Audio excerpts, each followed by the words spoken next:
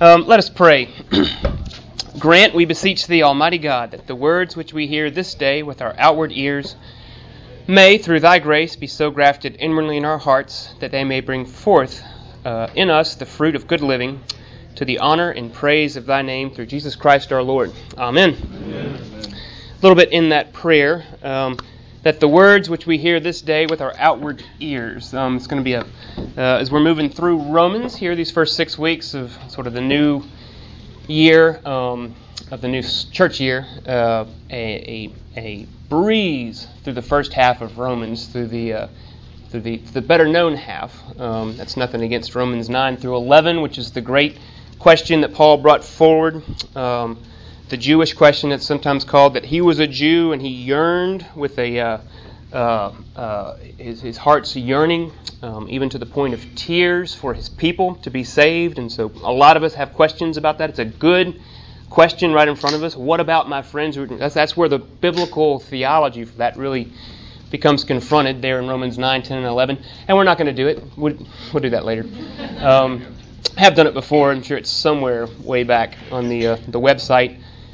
And then he goes forward, in view of all this, my brethren, in view of God's mercy, count yourselves as living sacrifices, holy and acceptable to Him, where it goes through in Romans 12 with some other great places. And then I didn't mean to do this, outline of Romans in my head. And then the two kingdoms idea that really comes out in Romans 13, that we obey our earthly authorities, even as we're aware of the verticality and the reality. And that's what we're going to get to today. The basis of our whole life is that we have been worded. That's what I'm going to really build on today, logizomai. That's Romans 13, and then I'll go forward. Romans 14, 15, and then the farewells in 16, which remarkable primarily for who's included, and its real emphasis on women, which I always have this little chip on my shoulder, one of my shoulders, I'm not sure which, to defend Paul as if he needs me, a little pygmy, to defend him, because he's perceived out there, usually around Easter time or something like that, as misogynistic and conservative and kind of a red stater. Well, he's none of that. He's not a red stater. He's not a blue stater. He's the Apostle Paul, delivering the message. He didn't make it up. It owns him, and it's, as Tim Keller would say, it's absolutely offensive on both sides of the aisle. To the conservative folks, Paul, who interpreted what Jesus did, always seems radically liberal, and to the left side of the aisle, Paul always seems radically conservative. So anyway, I don't know why I did all that, because now it's just now 10:10. So we're doing Romans 1 through 8, first 6 chapters. Last week I was really scattered on the heels of the Rally Day skit, trying to do way too much. Romans 1, 2, and 3. We can slow down just a hair. We're going to get into Romans 4, the great example of Abraham, and then a nod to David as well. So you can turn into that if you want. We're actually going to engage the text much more than we did last time. And if you're with somebody who has a Bible and you can share and maybe pass one around to somebody else, or if you have one on your phone, I see a lot of people pulling that out. That'd be great. But to climb into it, a couple of review points, and then we are going to look at one word. I don't want to. Well, I'll make an apology. I don't know why. I do know why. As I sit out there, sometimes it looks very pretentious when a preacher or teacher is up there and they start using Greek words, and there's always this subtext that seems to go across, and sometimes it really puts me off. Look at him impress himself up there. And that's not what I'm trying to do, at least at least outwardly. Now I know inwardly, of course, I want you to like me. We all want everybody to like ourselves and all that stuff, and I'm sure there's some of that. But really not trying to. I'm just trying to engage the text and bring you along with me. And there's a great word that's especially prominent in Romans 4, and it's called logizomai. It's a verb. It's a verb in the Greek, and its root. Does anybody recognize the root? Logizomai? Logos, which is the word for word. The words of the Scripture, but primarily the Bible, which is made up of words, has an audacious claim that the Word became flesh. That in the beginning, God created the heavens and the earth when before it was formless and void, and then he spoke and something happened. We're going to review all this, come back in through it. So that's what we call creatio ex nihilo. And as I say oftentimes too, just in defense of some Latin, which I never took any Latin, I've audited Greek, that's all I am. But it just means that, look, if there's a Latin phrase for it, at least in theology, the only thing I really sort of can begin to get an orientation about, it just means that an awful lot of ink and thought has gone into this, and they put it into a comfortable shorthand, where in 3 words, creatio ex nihilo, creation from nothing, there's an awful lot that's said. And so we dive in and we begin to understand, we pick apart, we lean into, we live in, we allow it to do itself to us, this idea which has consequences, this idea which at once dissects me and then puts me back together. That's what we're trying to do. And it's a great word, that in the beginning there was nothing and no thing else. The earth was formless and void. The cosmos, in fact, was formless and void. And nothing was except God. God who existed in himself perfectly and satisfactorily in the community of 3 persons, Father, Son, and Holy Spirit. He wasn't lonely. He wasn't sort of hanging around in the midst of nothing. And see, we even there's no language for this. He wasn't hanging around in the midst of nothing, because that implies that there was sort of an awareness that something wasn't. And that's not it. That God was, and it was perfect and complete and satisfying, all to himself. But then for reasons known only to God, who exists in himself completely and satisfyingly, meaning there was no longing for company, he then created. There wasn't even dirt. Like, he didn't say, oh, look, some dirt. I think I'll make something out of the dirt. I mean, he spoke all that. There wasn't atmosphere. It was complete nothingness. Even the word vacuum, I think, doesn't begin to approach that, because we appreciate what the word vacuum means only in relation to what is absent. How do we define vacuum? The absence of anything. Well, that's not even it. Formless and void, there was nothing and no thing. It was completely empty. There's I know it's very sort of, I call it the Animal House, Donald Sutherland stuff. It's really weird, but that's what it was. And then God spoke, and just from his spoken word, there then was. And then fast forward all the way to the Gospel of John. I'll probably repeat this every week, because it's just a centerpiece here in Romans, and it's a centerpiece of hope, as we're going to see. Hope really hangs on this. Fast forward to the Gospel of John, and with great intentionality, the Apostle John writes, in the beginning was the Word, the Logos. In the beginning was the Word, and the Word was with God, and the Word was God. And without the Word, nothing that had been made was made. And so within God, who existed in himself in perfect and complete satisfaction, and there was nothing else, and when he decided to speak, that Word which was in him, the Word was with God, and the Word was God. So simultaneously, both in him and him, it spoke, and then there was. And John picks all that up.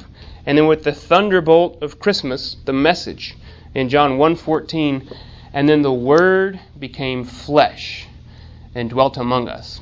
And so rush in this great Greek word, logizomai. And I got all this, book in the bookstore, totally worth your time, by Fitzsimmons Allison, the great retired bishop and friend of the Advent, former bishop of South Carolina, in his the last book which he wrote, Trust in the Age of Arrogance. The verb logizomai comes forth, and it's just what it sounds like it would be. If the noun is logos, the verb is logizomai. It means, and we were worded. The Word not only became flesh and dwelt among us, the Word became verb and did itself to us. It's an active word. It does something. Verbs are the word, the doing words. And the Word became a verb. The Logos of God became a verb, and it did something. And that's the hinge point of our hope. When we run up into whatever it is, anything hopeless or something that needs change, or Lord, I believe, help my unbelief, or there's an issue with your child or a spouse, or this recidivistic sin, or the fear that you have, well, What if I'm not among the elect that he describes in Romans 10? The word became verb and does itself to us. And what is that? What does it do when it does itself to us? It creates. Creatio ex nihilo. It creates not from something. It's not, it only, I was a kid, and what was it, that song, Pass It On? I couldn't be the only one in the room who sang that and cried, it only takes a spark. And that song is wrong. It's absolutely wrong. It doesn't even take a spark. When the fire is flat out and the ashes are stone cold, God speaks and it happens. That is hopeful. So all that we're going to review in just a minute. I want to say what I'm going to say. What is this, George Stephanopoulos? Tell them what you're going to tell them. Tell it to them, and then tell them what you told them. That's what I'm going to try to do. So last week, let me tell you what I told you. Twin tasks of Scripture. In an effort to present a 100% law-free gospel. The twin tasks of Scripture. To amplify sin to the point that it becomes intolerable, or even so much so, Stephen Paulson in that book that I mentioned last week, Lutheran Theology, would say, to make sin so great in our vision, as the Word does itself to us, one of the words of God, the two words of God, as it delivers itself to us, the word of the law and the word of the gospel, as the word of the law is amplified and it becomes so great before our eyes and so great before our vision, so great before our consciousness or even just our reality that it kills us. Now that's a word that when that happens, the second word, which is 100% law-free, or as Paul would say last time in Romans 3, as the purpose of the law was to lead us to Christ. Actually, that's in Galatians. That now a righteousness apart from the law has been revealed. That's a law-free gospel. The second word of God is the gospel. So that's why it's sometimes called the two words of God, law and gospel. This is Romans 1 through 8 is where all of that, which is somewhat familiar language here at the Advent, that's where we get this, is Romans 1 through 8. And right here in Romans 4 is where it really picks up steam. So to make sin so great that it kills, and then to declare the righteousness of God, which is apart from the law, which speaks from nothing, because once you're dead in your trespasses and sins, that is the declaration of being out of Ephesians 2 and then Colossians 3, that you are dead. Not you're becoming dead or you're kind of weak and now you're sort of ready for some improvement. I mean, it's not that. It's the fire is out. 20,000 leagues under the sea. You're not drowning and he throws you a life vest. Thanks be to God for throwing me a life vest. Thanks be to me for having the wherewithal and the strength to reach up and grab it. There's none of that. I tried and I tried and I tried and I failed and I sank to the bottom of the ocean and I was left there like an AI, that old Steven Spielberg movie where eons later they find that thing, that robot, I guess it was. Finally, it died, and then he brought it to life. Once everything is out, the word of the gospel comes up.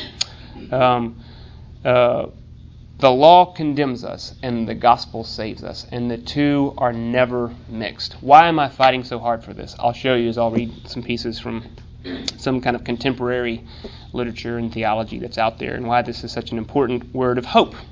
Because, as I'm also fond of saying,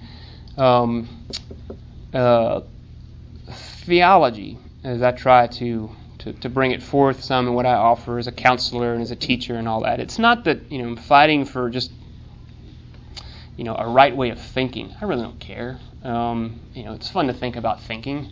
But that's not it. It's because that's intellectually stimulating and it's fun to get together with drinks and sort of have a sophomoric sort of argument and all that stuff. It's that these ideas matter because they hurt people when you're wrong, and they save people when the Word is alive and it does itself to us, and it actually creates from death life, and from hopelessness hope, and from brokenness restoration, and from sickness health. So with all that, the gospel then moves forth, and as Ashley Null would even say, He called it in the 3 R's. Ashley Null, somebody else who's coming this Lent again, in fact, Cranmer scholar, just to say it's not completely, this is a central point in our tradition as Anglicans. Thomas Cranmer would call it the 3 R's. Actually, I think he just builds on Thomas Cranmer's theology. The 3 R's: that we realize the power of sin, that we rely on the power of unconditional love, and that we remember the power of the Scripture to lead us to these 2 realizations in these 2 words given to us.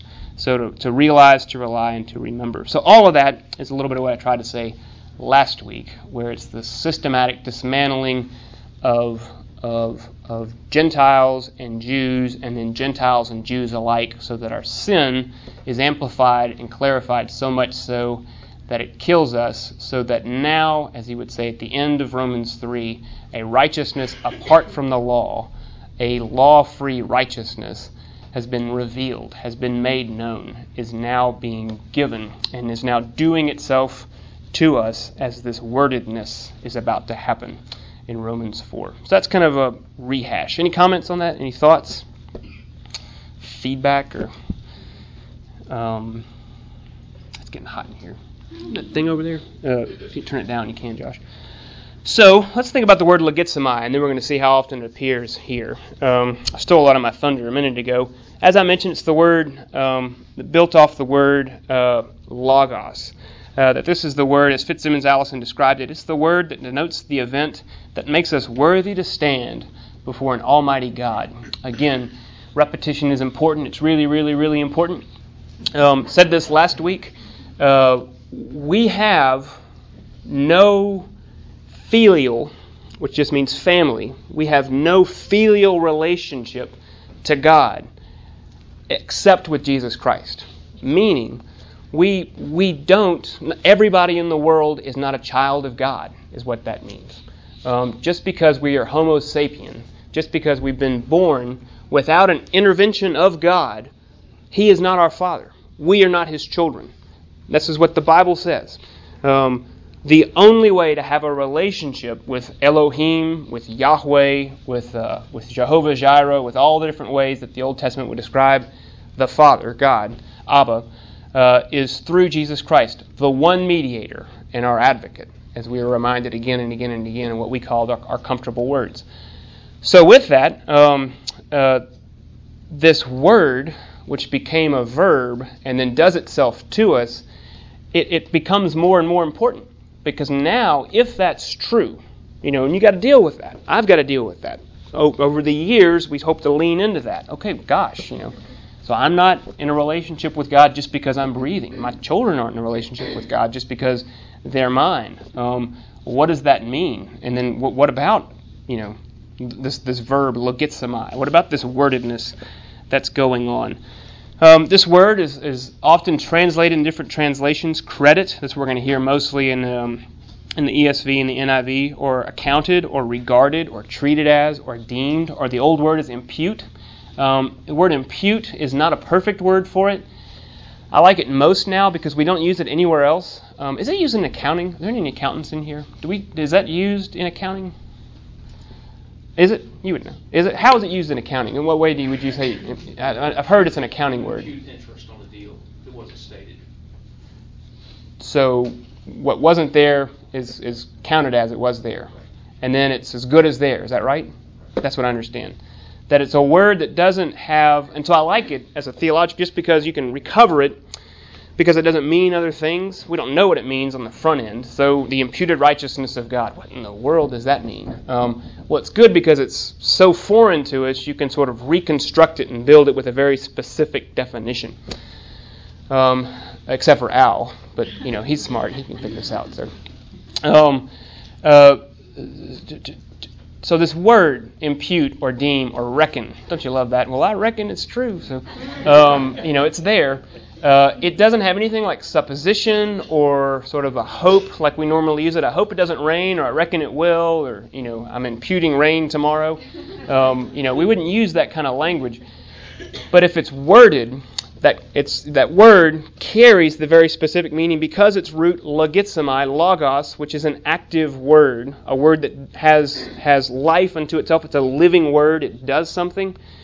when I say I've worded you $25, it's there. It's as good as there. You can bank on it. You could die on it, and it's there. It's a fact, as much of a fact, sort of existentially, as anything could be given. It's not in theology, it's not a judicial fiction, as the doctrine of justification is often accused. It's got to reckon with. There's that word. And then I also use this a little bit and break this out. And all this is, if you want to chase along for the next few weeks, all this builds on itself up to just the Himalayan peaks of Romans 8, because then all this stuff really coalesces and comes together. In Romans 4, there are 3 words, really 6, that sort of build on different ways. And I use one of them a lot, where the verb actually has a noun in the same way. In the same way that the verb logizomai is tied to the noun logos, we read that word, and we lose it in English. Credited is the verb, but the noun is word. I use this one all the time. Pisteu, which means to believe. It's a verb. It's the verb form of the noun pistis, which is for faith.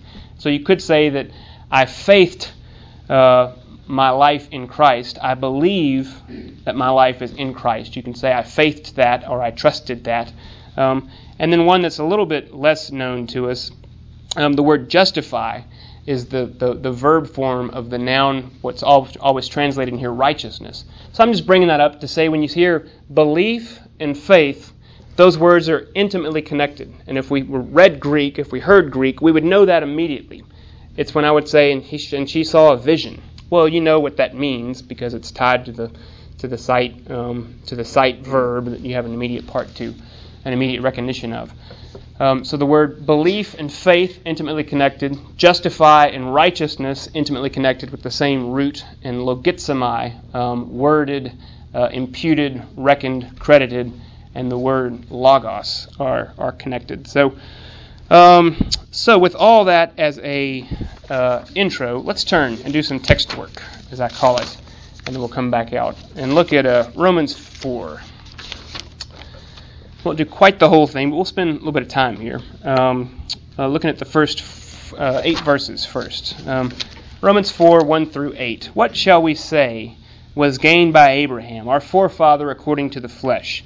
For if Abraham was justified by works, he has something to boast about, but not before God.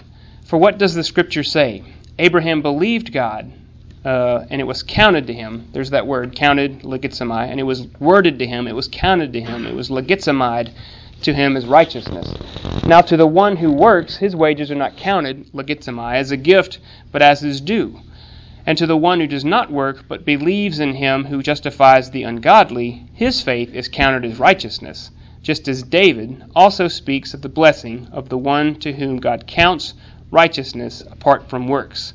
And then a quote from the Psalms, Blessed are those whose lawless deeds are forgiven, and whose sins are covered. Blessed is the man whom the Lord will not count, logizomai, his sin. So what's going on here? What's he saying? Verse 4, Now to the one who works, his wages are not counted as a gift, but as his due. And to the one who does not work, but believes in him who justifies the ungodly, his faith is counted as righteousness. And so the initial contrast is set up, and that's going to be picked up later, where the wages of sin is death, but the gift of God is Jesus Christ our Lord. Verse that's very well known to many of us. Now to the one who works, ergon, where we get the one who puts a little bit in, what he gets back, that's his due. There's no gift to it. There's nothing unusual. There's nothing new to that. That's hardwired. That's what I tried and didn't succeed, I think, last week in that long title, Strawberry Bootlaces, that is very near you, and autonomos. The law, as it is written on every man's heart, everybody who's ever lived is born knowing the law. That's why we're going to see the law is what makes religion religion. And all religions really are basically the same because they all deal with law, which means they all deal with behavior. Whether it's Islam, Judaism, Christianity, in that way, which I'm going to say it's not. They're all just sort of law, their behavior modification, they're changing their morality. They're just trying to make things work. Paul's setting all this up. Now, to the one who works, his wages are not counted as a gift, but as is due. Karma. What comes around, goes around. God helps those who help themselves. There is nothing new, I would say, or good about this. Remember, gospel is 100% law-free. This is lawful. There is no gospel here. Now, on a horizontal level, it's necessary, it works, it's good. I'm glad that I work, how many hours a week, and I get paid for it. I'm glad you do. We need that. That's all fine. That's Romans 13, by the way. But let's not confuse that with this. For the one who works, he gets his due. And the wages of sin, and we all like or under sin, Paul is later going to say, is death. And that's what we get, our just deserts. But to the one who does not work, but believes, remember belief and faith and their intimate connection, but the one who believes in him who justifies the ungodly, God who is both just and the justifier, Romans 3 said, so that one, that God, that Abba, who now that filial, that family relationship is forming, to the one who justifies the ungodly, the ones who don't put a little bit of love in your heart, the one who aren't just getting by with a little help from your friends, who don't have enough wherewithal to be the pilot and put him in the second seat and have him be the co-pilot, or whatever else. All these aphorisms that come out. To that one who believes that he is both just and the justifier of the ungodly, his faith is counted, is imputed, is reckoned, is worded with this living and active word, which is as good as gold. It's worded and it is, creatio ex nihilo, as righteousness, as that noun which signifies the event of the verb justify, made right. So, Romans 4:5, and to the one who does not work, but believes in him who justifies the ungodly, his faith is counted as righteousness. It is there. It is not a fiction, but the truest truth. And he's going to go on and say, and this is the bedrock of our hope. Any comments on that? This is all just kind of laying the groundwork, and then we'll kind of compare it with a few other things. And I want to make the bridge, although a lot of this is going to be sort of up here. Each class, it's my hope to kind of ground it in some actual examples, but I'll probably need your help with that. Any comments so far? Any confusion? Disagreements? There's a lot of places to disagree with this, by the way. I would say you have to go outside of Romans to disagree. Paul makes a pretty tight case in Romans. It stands apart from the rest of his... Well, really from the rest... Well, you have to go outside of Romans to argue, which you can do because it's all the inspired Word of God. Yeah, Julie. What about the pre-Christ people like Abraham and Moses and all of them? Is something imputed to them? Absolutely. That's what he's going to talk about with Abraham, who, and we're going to really not spend a whole lot of time in that, but that's verses 9 through 12, that he holds up Abraham first of all, because Genesis 1 through 12, see if I can pull this out, there's the creation and fall, and then a couple of genealogies, and then the Cain and Abel, and then genealogies, and then the flood, and then the Tower of Babel, and then Abraham and Sarah. So long before Moses, the deliverer of the law, that comes in Exodus, Exodus 20, where the Ten Commandments finally show up, there's a lot that happens between Genesis 12 and Exodus 20. So for all of them, this credited to as righteousness, pre-Christian, as it were, they also are counted. And he gets into that with great specificity as well in Romans 9 through 11. But he anticipates this, and I don't want to spend a lot of time, but is this blessing only for the circumcised or also for the uncircumcised? Which would be, Abram. For we say that faith was counted to Abraham as righteousness. How was it counted to him? Was it before or after he'd been circumcised? It was not after, but before. For he received the circumcision, and it's in Romans, in Genesis 12, which he picks up as a quote, that he was counted to him as righteousness. His life, just because he says, you are and he was worded. Didn't do anything, didn't obey anything, wasn't a disciple, didn't live a good life. It just because God said, it was. Good question. And that helps us in all of the questions. So it runs right up to, the proverbial, which is a good question. It's the one in every 7th grade Bible study I think I ever did. What about, I'm going to be kind of abrasive here, but this is where it really came down, usually in this phrase, what about the babies in Africa who die? That's a good question. I mean, it's real. But that's the way it's usually come up in shorthand. We need some answer to that. This is an answer to that. Worded. That God, who exists in himself satisfactorily without any need whatsoever, so according to his good pleasure, he does what he wants to do, and this living and active word, when it speaks without regard for anybody else, it's kind of ungentlemanly. So Victorian sort of theology, be damned, literally, of God's a perfect gentleman. And so, as I've said in Young Life once, in my early days, much to my great shame, God will not, God cannot bridge the chasm that is as far away as the human arm. I think I said that once, meaning I can hold God away this far. Nope, not going to have it, God. God save us from that. I mean, what if that's true? And a lot of us think that. That I can say no to God. That's a limited God. Now, he could limit himself. That's a word that you've got to deal with, but I don't think that's not it. So the worded idea, logizomai, living and active, unleashed, as C.S. Lewis would say, approaches some of these very real questions. So let's move on.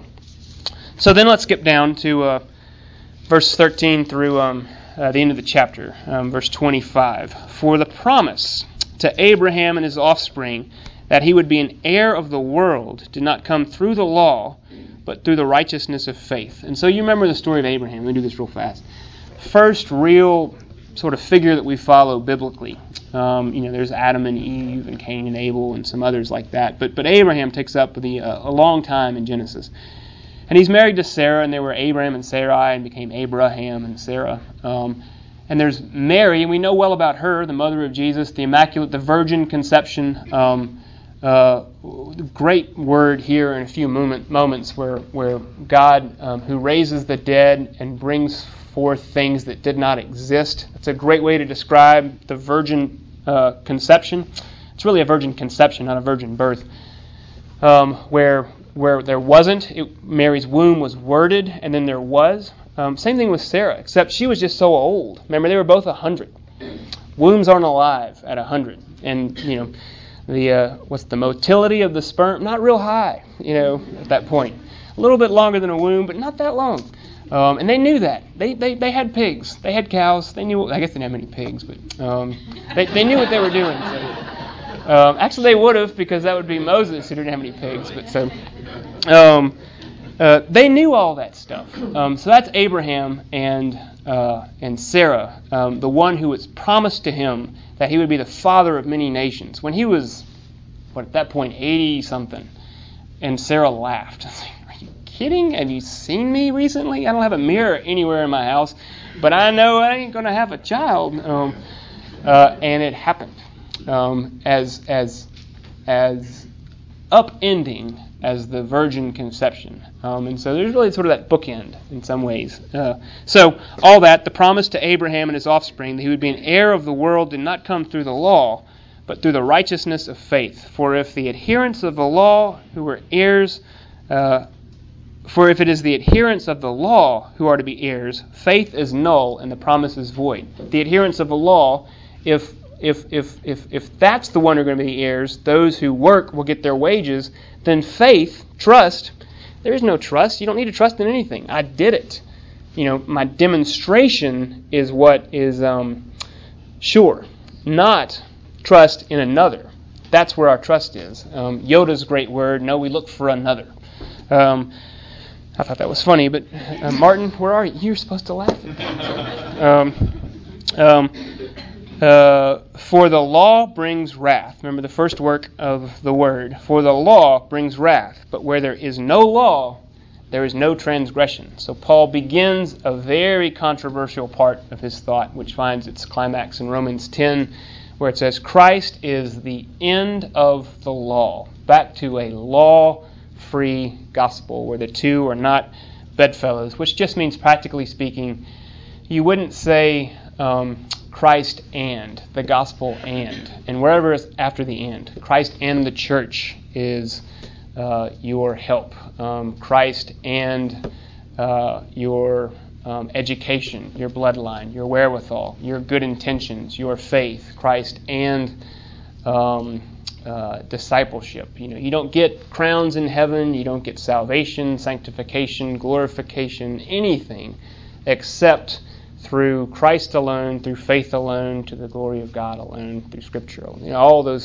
So anyway, that's an aside. We'll go through that later. For the law brings wrath, and where there is no law, there is no transgression. That is why it depends on faith, in order that the promise may rest on grace and be guaranteed to all his offsprings, not only to the adherent of the law, but also to the one who shares the faith of Abraham, who is the father of us all. For as it is written, I have made you the father of many nations, in the presence of God, in whom he believed, who gives life to the dead, and calls into existence the things that do not exist. In hope, he believed against hope. And then he goes forward. So, quick word on this, and then we'll move through quickly. This description of wordedness, this description of logizomai, that life to Sarah's dead womb would come about, and Abraham believed the promise and did not rely or trust in the demonstration of his own works or his own potentiality or perfectibility. In other words, he looked down at himself and he said, it ain't going to happen. But he believed anyway. And he said, and that was then what was counted and credited to him. It was put into his bank account, and it was as good as there, that he was the father of us all, our forefather in the flesh, as he said.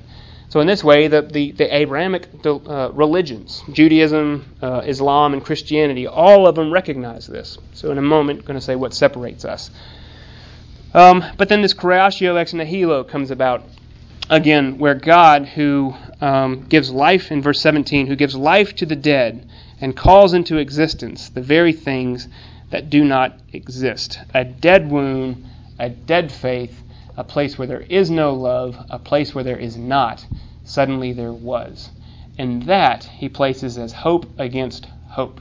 And that is the hinge of our own hope. For whatever our not is, or our impasse, or our wall, is the hinge point of the wordedness of God, that the Word became a verb and is actively doing itself to us, unwrapping everything that we've created. So, all the way down to verse 24, back up to 23 to the end. But the words it was counted to him, logizomai, were not written for his sake alone, Abraham's sake alone, but for ours also. For it will be counted to us who believe in him, who believe in him who raised from the dead, who believe in God, in other words, who raised from the dead Jesus Christ our Lord, and who was delivered up for our trespasses and raised for our justification. Romans 4:25 is rightfully a great throwaway line that sort of signifies a lot. Christ Jesus, who was delivered over for our trespasses and raised for our justification, the death and the resurrection of Jesus Christ, the enchilada, in other words. How does this play out? One way to look at this. I think we get into this conversation, most of us probably 3 or 4 times a year at some point and another. The proverbial cocktail party, I don't know where that happens, poolside, at a wedding reception, during a commercial break, on a car ride, something like that. What about other religions? You sort of get drawn into that. If you got kids in 8th grade, they come home because they're getting some social studies homework, and you're like, I don't know. I guess. So, what is all this? Law, as I said out earlier, this way that hopefully over the next few weeks, this language, one of the 2 words of God, law, becomes more and more apparent. The shoulds, the ought, the must, the dictates of religion that always have to do something with behavior, whether a demonstration of behavior or the restraint of a behavior. Don't kill, do worship, don't idolize, do pray, all that sort of stuff. behavior.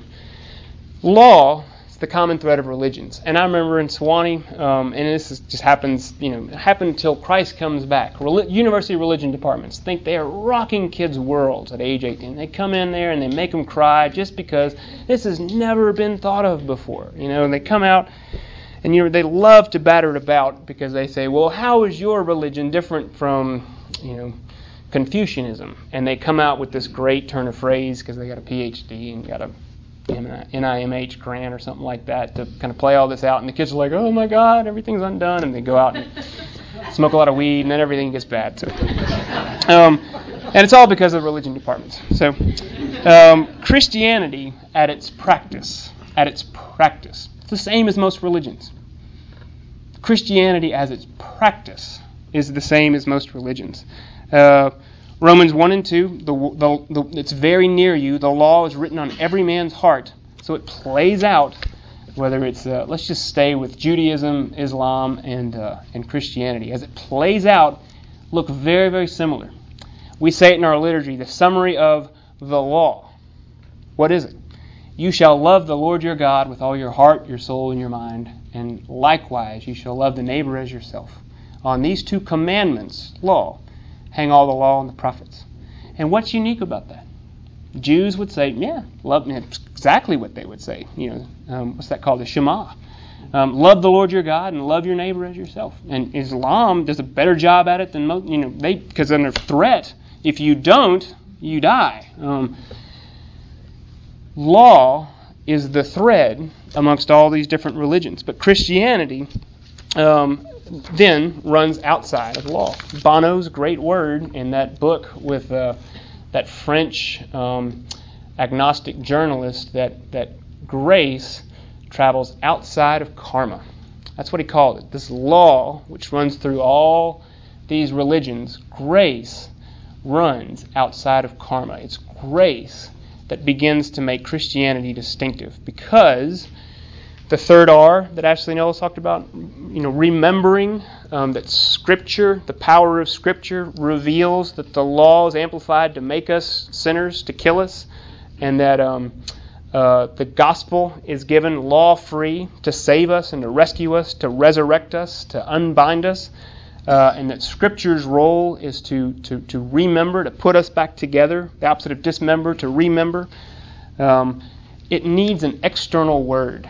That's why we're so big on the Bible, because the Bible, which is always outside of me, the law is written on men's hearts, but the gospel, that second word of God, is never a part of my fleshly heart. It's only a part of the new heart which God creates in me ex nihilo. So there is nothing new in the law. It's common to all. There's everything that is new and good, and that's only held in what we call the gospel, the good news. We would know this without the Bible. You wouldn't know this. As Will Willimon once said, it's not something that 4 out of 5 dentists actually agree on. They don't know it. You wouldn't know it unless it was given to you as an external word. And so where does this play out? A guy named Brian McLaren, and I'll hang up here, who's a popular author. He's in Newsweek, all this, and he's got a few things that are probably worth listening to, but I'm going to stop there. He'd be kind of the headwaters of what's called the emerging church movement. About 5 years ago, he wrote a book called Finding Our Way Again, The Return of the Ancient Practices. And he said this, and if you hear, what I hear is John Lennon's Imagine. I love to pick on that song. But then also that Coke commercial. I remember sort of in the 70s when I was growing up, I'd like to teach the world to sing. What's the rest of it? In perfect harmony. I'd like to buy the world of Coke and keep it company. That's the song I sing. There's actually a philosophy under that if we could all just have a Coke, and that's the lowest common denominator, and we all just said, and that's enough, that we all like Coke, black, white, red, Jew, Greek. If we just all liked Coke, wouldn't it be great? Imagine a world where we just all enjoyed Coke, and we'd be fine. And I know it's funny, but it's powerful, isn't it? There's a lure to that. Here I am, that's 25 years ago, 30 years ago, and I'm bringing it up now because it's like, well, yeah, imagine a world, and it's John Lennon. So here's this: Brian McLaren, and I'm going to say why he's wrong, and then we'll stop. What if, so he comes out with these what ifs. Imagine, I'd like to buy the world of Coke. What if there is a treasure hidden in the field of our three great monotheisms, Christianity, Islam, and Judaism? What if there is a treasure hidden in the field of our three great monotheisms, long buried, but waiting to be rediscovered?